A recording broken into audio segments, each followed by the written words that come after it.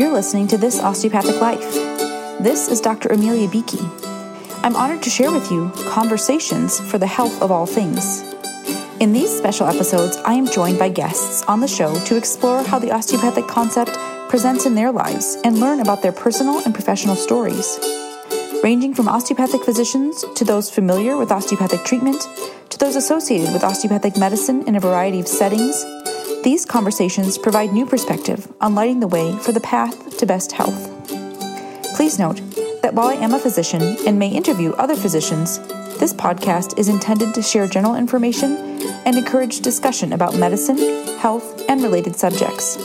The content provided in this podcast and in any linked materials is not intended and should not be construed as medical advice. Welcome back to This Osteopathic Life. I'm here with another episode of Conversations for the Health of All Things. And today I'm joined by Dr. Eva Sesnek, better known as Dr. Evka. She is a board-certified family physician who sees patients in New Jersey. She is also an expert in exploring and expanding medical topics that can be stressful and are often lacking information, with a mission to decrease stress and save lives. She is an author of multiple books on a variety of topics and director of courses where you can explore those topics in greater depth. We're going to learn more about those today. Thanks so much for joining me. Oh, it is my pleasure. To be on your podcast really means so much to me because I really see this podcast as a rock star podcast in the physician field. So I am incredibly grateful. Thank you for having me on. Yeah, this is going to be so great. So let's go kind of to the beginning. Tell us your story into the practice of medicine. Oh my goodness. So my story into the practice of medicine began not in this country, but in a different country. So I was born in the Czech Republic under communism.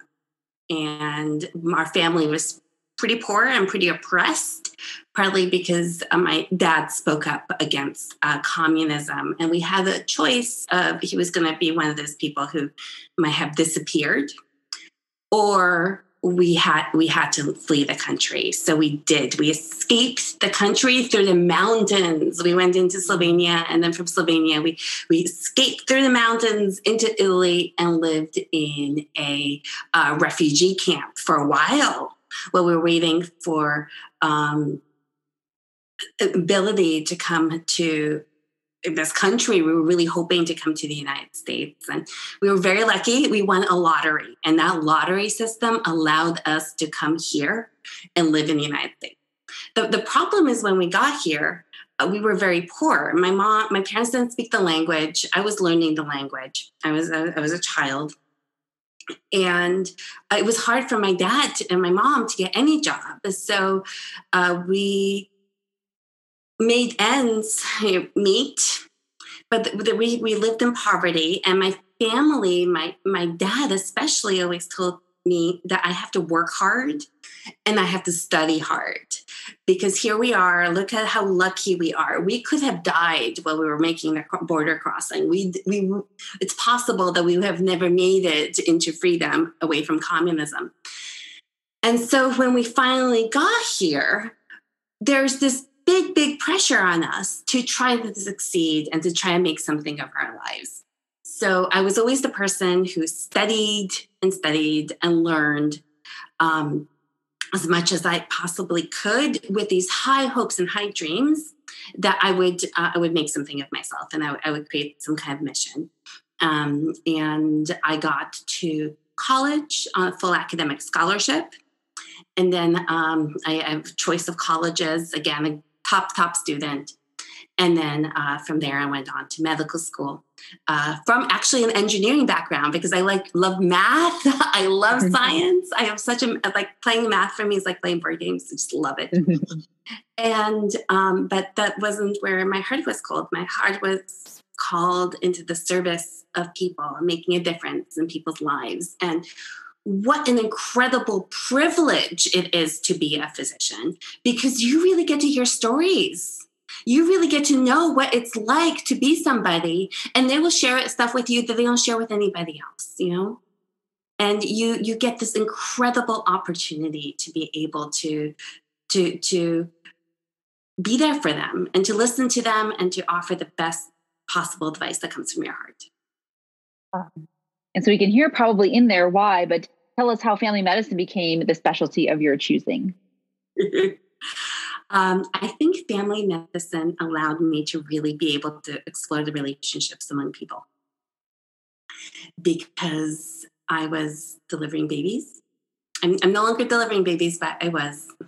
And I was taking care of children and their parents and their grandparents, and really being able to see the family as a whole and how it functioned and how people live throughout the lifespans. Love that. And we're hearing how these threads of health come through even from the beginning for you, right? So preserving the health of your family, and sometimes, right, taking that stance and speaking out against what isn't working, isn't right in a space, and being willing to endure that risk and come through that. How has that kind of cultured and flavored your life coming through that experience at such a young age? I think my life has always been one of difficulty ever since I was small. There's always been challenges, challenges of living under communism, especially when you're clearly told that because you are not a member of the Communist Party, you are going to, something's going to happen to your family. Then there's challenges in leaving the country. There's challenges in living in a refugee camp. There are crazy, crazy stories that come out of a refugee camp. Then you come to this country, you don't know anybody. Like how amazing it is when you have a whole family support structure around you, and a whole structure that can kind of help you and be there and be present and, support and people to visit on the holidays. And when you come to this country and you're alone, and you come from a country that a lot of people don't come from, like Czech Republic, it's small. It's small, and you have to figure out how to survive and to thrive and to create relationships and to create a life for yourself. And those struggles upon struggles upon struggles in my life have created the person I am today. Even when I write my books, those books come from a place where I've been there. I've felt it. I know what it's like to have experienced it. And I know that there was something missing in what was available in the knowledge base at that time. Mm-hmm. Yeah, absolutely. So tell us more about that. You mentioned that you bring these topics forward when they're areas of stress for people, and there's areas where there's not a lot of information. And what was that first space where you identified that gap that you were seeking to fill with your work? Oh gosh. So more recently, and again, the topics that I want to talk about are varied because they're things I've experienced, and they're things that I think need to be more nuanced and better explained, because what's available right now doesn't show the full picture, and I like being thorough. I like showing the full picture. But one of those first experiences I have with that was when my daughter was born. She was born with a medical condition called FPIES, food protein induced enterocolitis syndrome, for which the diagnosis code had just come up, but there were no standard guidelines. There was no guidebook to tell you what to do about it. And so it was a medical condition that exists. It was a serious medical condition where if you ate certain foods and you had no idea when you were feeding your child what those foods would be, your child could go into shock. Your child could get really, really sick. And so you're looking around you and you're like, want to see the specialists and be told exactly what you need to do, because having your child in the hospital, seeing your child be sick is really, really hard. And you look around and the specialists are busy and they'll see you in 3 months or they'll see you in a year, or it depends upon, it just really depends. And you talk to other physicians, because I'm a physician, and you talk to other physicians and they've never heard of that condition. So that doesn't help you. And you need answers now for like your own sanity. And so what do you do? And so one of the things I learned, and perhaps it's an osteopathic principle, is sometimes you need to be that change that you want to see in the world, right? That's what you need to do. And so for me, that consisted of reading all of the literature that there was about this condition, about FPIES, all of it, and then creating a book in a way that the general public can understand. Because I have a background in biostatistics and epidemiology. I got a master's in public health in it. And when you look at research papers from that background, you see them in one way. But then you have to explain those findings to other individuals in a way that makes sense to them.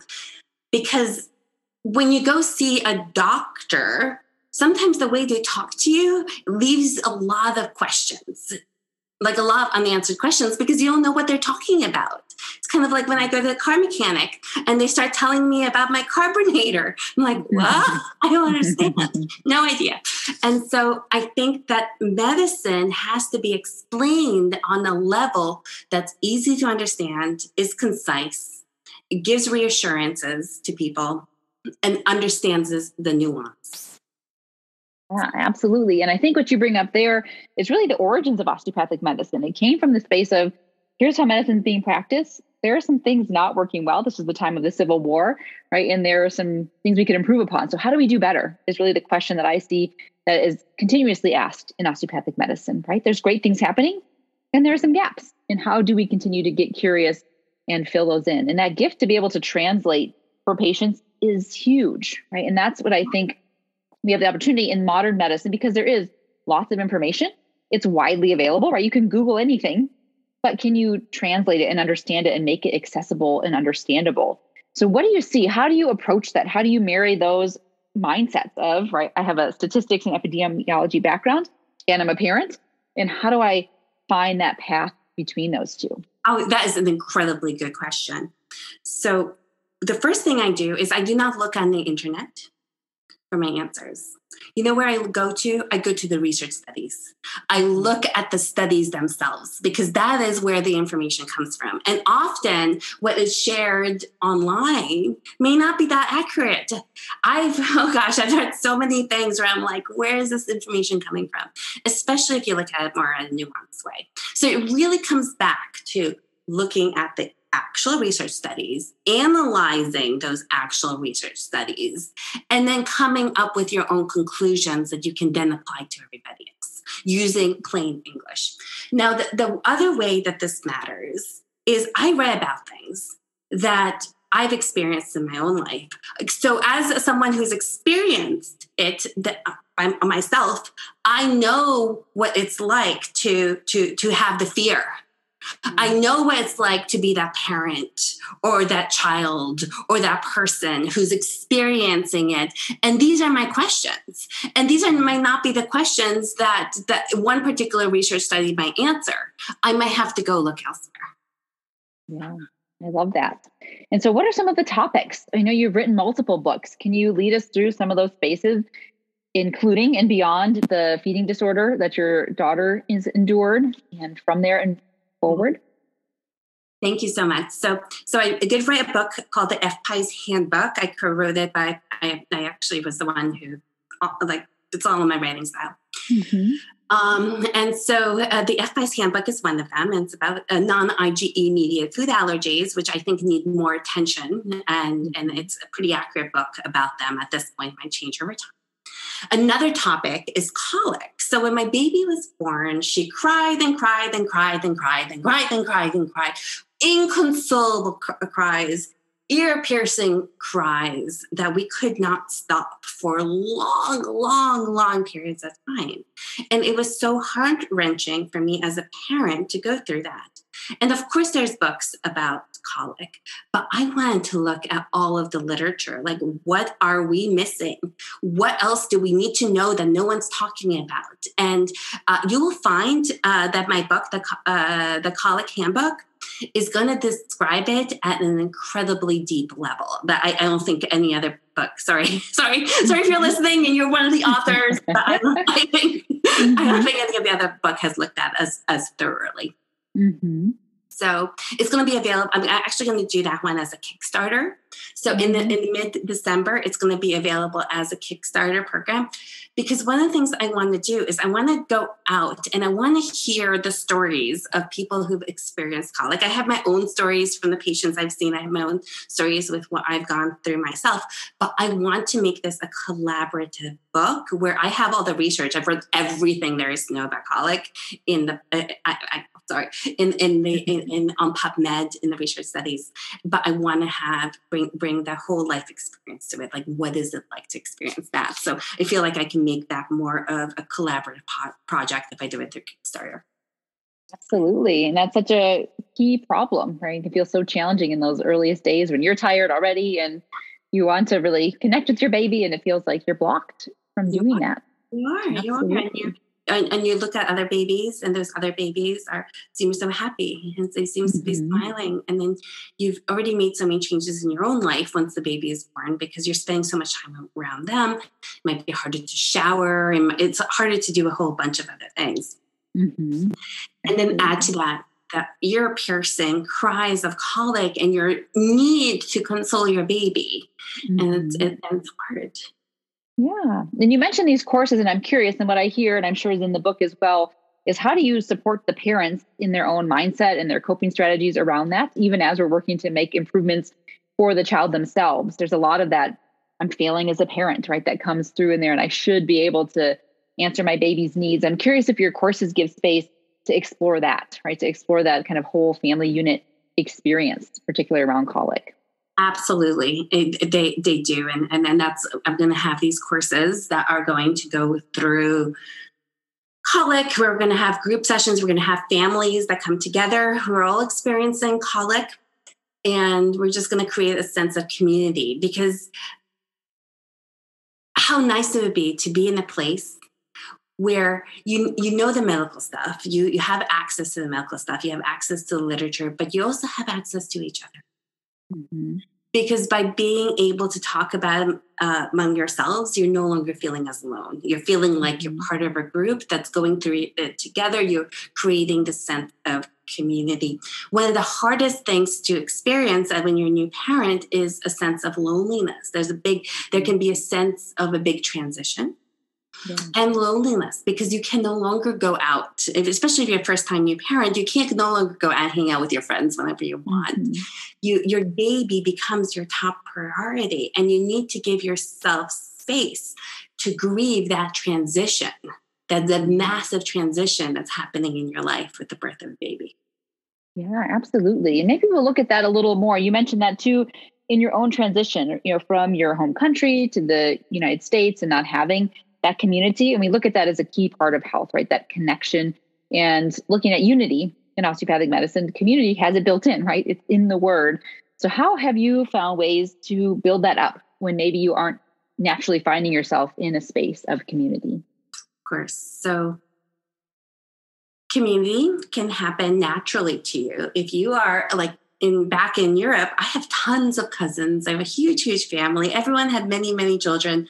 People live in villages, and everybody knows each other in the villages. And so there's this built-in sense of community that comes from just being together, and also more of like a communal life. And here in this country, it's different. I think we're much more individualistic, where there is an expectation that eventually, most of us move away from our parents.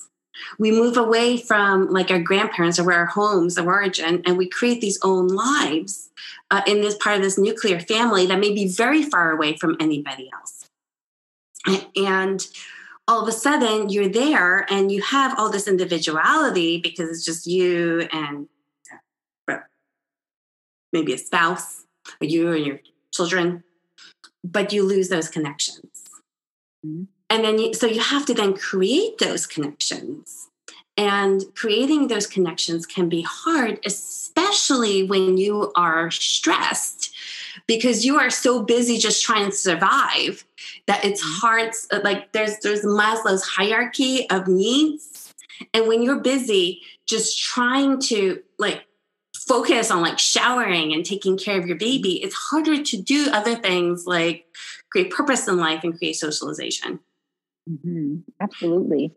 And looking at your mission, right? Decrease stress and save lives. And those can be synonymous, right? We know stress has chronic and even acute health implications. And so let's talk a little bit more about that. How do we see stress, maybe particularly right now, right? We're in the midst of, I don't even know, I've lost count of the waves, right, of the pandemic, of the coronavirus as it emerges. So how do we see the impacts of stress in our world around us? Sure. Very, very good question. So I want to go back to this conversation about unity. Mm-hmm. So when you are under a lot of stress, let's say you have a baby who has a lot of colic, let's say that you have COVID and you're really not able to leave the house so much. Nowadays, you can find togetherness with other people in your shared difficulties, in your shared challenges. And so those challenges can bring you together. And the way you find other people who are experiencing the challenges in the way that you are is you have to go out there and you have to talk to them, or you have to join groups. And there are groups. There are groups that are specific for individuals with specific challenges. There are the groups for children who have food protein-induced enterocolitis syndrome. There are groups for new mothers. There are groups for people who are going through some of the challenges of COVID-19. And so you bring yourself together into that group, but being in that group may not necessarily be enough. You also have to speak out in the group. You have to try to form those relationships. Or have the other people who've gone before you who are still in those groups, who are in a different place in their lives right now, hopefully some of them right now, they feel in their hearts that they want to give back because they know what it's like when you're going through these challenges. And so they are out there and they're sharing their hearts and sharing their journeys with you in hopes that it will help. It will help you. And then for them also brings them like purpose in all of this difficulty, and then brings them healing. Absolutely. What I hear in there, and well, of course, we don't wish these challenges on ourselves or on each other, but when we do find the gift within them, that difficulty can be a gateway to connection. And seeing that sometimes these common threads hold that power and bring us some of our strongest relationships, right? When we're forged in those times of difficulty, it can certainly come out even greater strength. I love that. Talk to me about the saving lives. So we can see decreasing stress and increasing connection. We know that loneliness, right, is its own epidemic as well. And how do you see lives being saved through the books and the courses and the information you're able to share in this accessible way with people? Sure. So lots and lots and lots of examples of that. One concrete example that's like very literal in terms of life saving is when it came to food protein-induced enterocolitis syndrome, of FPIES. One of the things that can help save lives as children are really getting sick from this is the use of a medication called Zofran or ondansetron. The problem is that if you don't know what to do with this condition because you've never heard of it before, you're not going to think, oh, I need to give this child ondansetron that's going to make a difference. It has a good chance of perhaps even literally saving the child. And so by spreading knowledge, you literally, and making the doctors aware or making the parents aware that they need to tell the doctor this is the medication you need to give, you've saved lives. So that's one example. Another example has to do with families and fractured families. And so saving lives may not necessarily be saving a life in the literal sense. It could be in the figurative sense, where perhaps you're saving the life of the family. So examples of that, if you have a baby who has colic, who just cries and cries and cries and cries, eventually the crying hopefully will get better. It almost always does. But what you're left with is fractured families. What you're left with is families that still are experiencing the trauma from that period of colic years later. And you see that couples who might not have divorced all of a sudden are divorcing because of the trauma that they experience and the way they handle it and how differently their handling of it might have been. And even that, just the acknowledgement that that is traumatic, right? And that they're not doing anything wrong, right? This isn't typical parenting and these are unique challenges. Even just putting some light there, saying, right, this is likely a finite experience. And yes, it's uniquely enhanced in its challenge right now. And finding even just that space, like you mentioned, the community, other people who can say, yeah, me too, right? This is happening for us too. And it's not just you, can give some breath. Or realizing that people have different stress responses, right? So I'm a type A. I'm a type A. Yeah. And so as a type A, when I'm under stress, I go full steam ahead. And I like forget about everything else. And I focus at the problem at hand until it gets solved. Mm-hmm. And then pair me with someone like my husband, who is so much not a type A. And his response is more of one that starts off with denial. Mm-hmm. And avoiding the situation or moving away from the situation or going away and separating. Mm-hmm. And you get two people who are at odds where neither of them feels like they understand each other and what are they doing, and both of them wind up feeling pretty alone. Mm-hmm. Where, in fact, you don't often marry the person who's exactly like you. You marry someone who's a little bit different. And their stress response, you could be great otherwise, but their stress response may be different than yours. And acknowledging that and being empathetic to that is important. Yeah, absolutely. And then we just see that visual of the space between, right? So if you're going full steam at the problem and he's retreating, going the other way, there's a big gap that's coming in there. So I love this visual of filling the gaps and also building bridges, right? So we don't always just fill it all in underneath. We find those ways to traverse some of those fractures and chasms that can happen in these difficult situations. So tell us what's coming up for you. We mentioned colic and the feeding disorders. What other spaces are of interest to you? Maybe not already in book form, but I'm curious where else you see opportunities. Oh gosh, I have a whole bunch. So one of the joys of being a physician and seeing patients for over a decade, and also just like thinking things through in my head, and I'm also a thinker, is this nuanced way of looking at things. And there's a whole bunch of ways that we need to look at very many different topics in more of a nuanced way to make it more real and more accurate of what's going on. So I got sick for a while with all the stress that was going on with me, with my daughter and trying to help her. And I wound up with really high calcium levels in my body. No one pays attention to. And so there needs to be a good book about the importance of this electrolyte called calcium, because doctors might look at a calcium level of someone who's like 10.1, 10.2 without understanding and say, oh, it's okay, just borderline high, without understanding the full implications of that or exploring it further. So that's an example.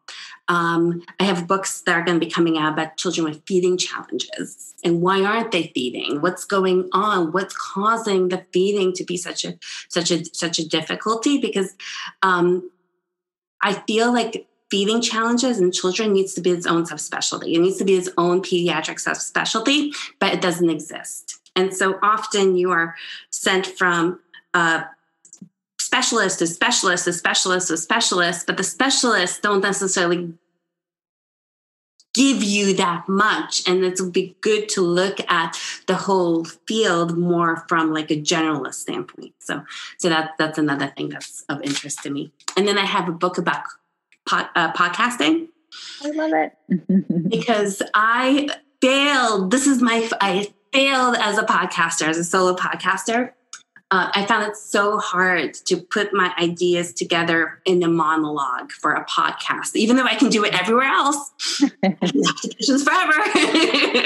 Write books, not hard. But that monologue thing was hard for me on a podcast. And so I failed at it. I was one of those statistics that gave up on podcasting for a while. And so if I'm going to go back to it, I need to come back to it better and stronger. And I think that the book I have fills in the gaps to make podcasting so much easier to do.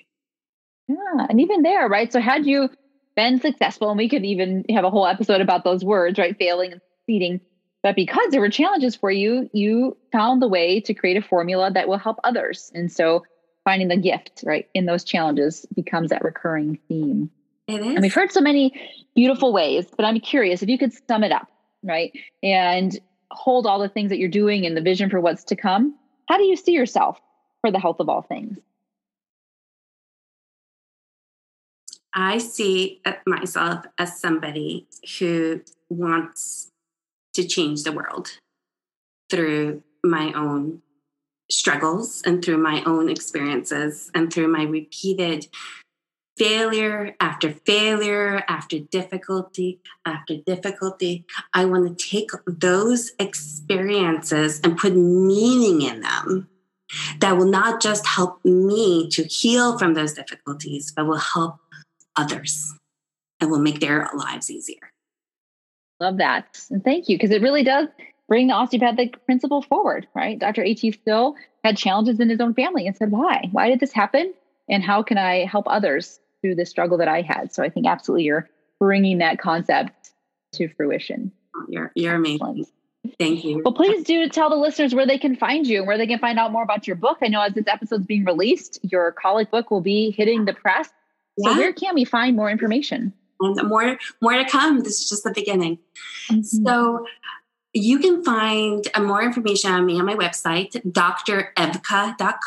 So everyone knows how to spell doctor, D-O-C-T-O-R, and then Evka is EVKA.com. And then you can look me up on Amazon with all my books under Eva Cesnek, MD. And Cesnek is C-E-S-N-E-K. Thank you. Thank you. We'll put those links in the show notes as well. Well, thank you for all that you're doing, for the work you're putting out there, for the translation of these topics that can be so challenging, for building community, and for supporting health in so many ways. Yay. Thank you. I hope you enjoyed this episode of This Osteopathic Life, Conversations for the Health of All Things. Please take a moment to like, rate, and review the podcast. And if you would like to be featured as a guest, or know someone who you'd like to nominate as a guest for an episode, please let me know at thisosteopathiclife@gmail.com. Visit the website at thisosteopathiclife.com, or visit me on Instagram and Facebook at This Osteopathic Life. Thank you so much for listening.